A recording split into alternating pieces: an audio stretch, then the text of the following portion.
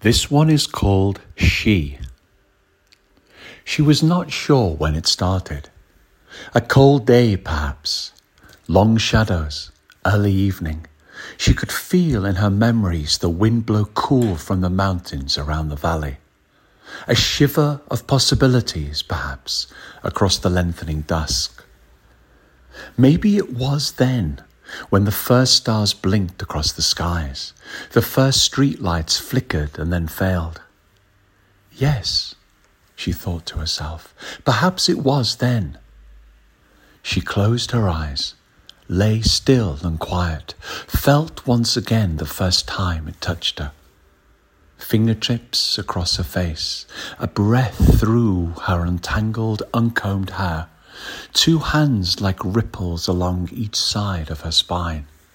She felt naked, known, not wanted, needed, essential to something outside of herself.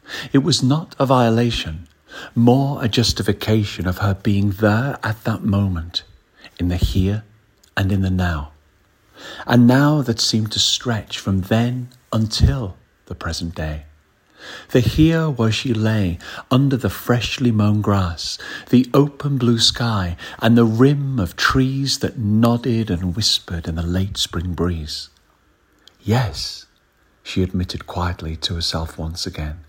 This, what it is now, was born from then. She reached out with her hand and blindly sought his own. She felt through each new blade of grass, felt the soil crumble, warm and fecund through her fingers, smelled him close to her, his breathing, his mustiness, and then found his. She caressed the palm of his hand, followed the lines and marks, the callous knots and branches of experiences that were written in his outstretched fingers.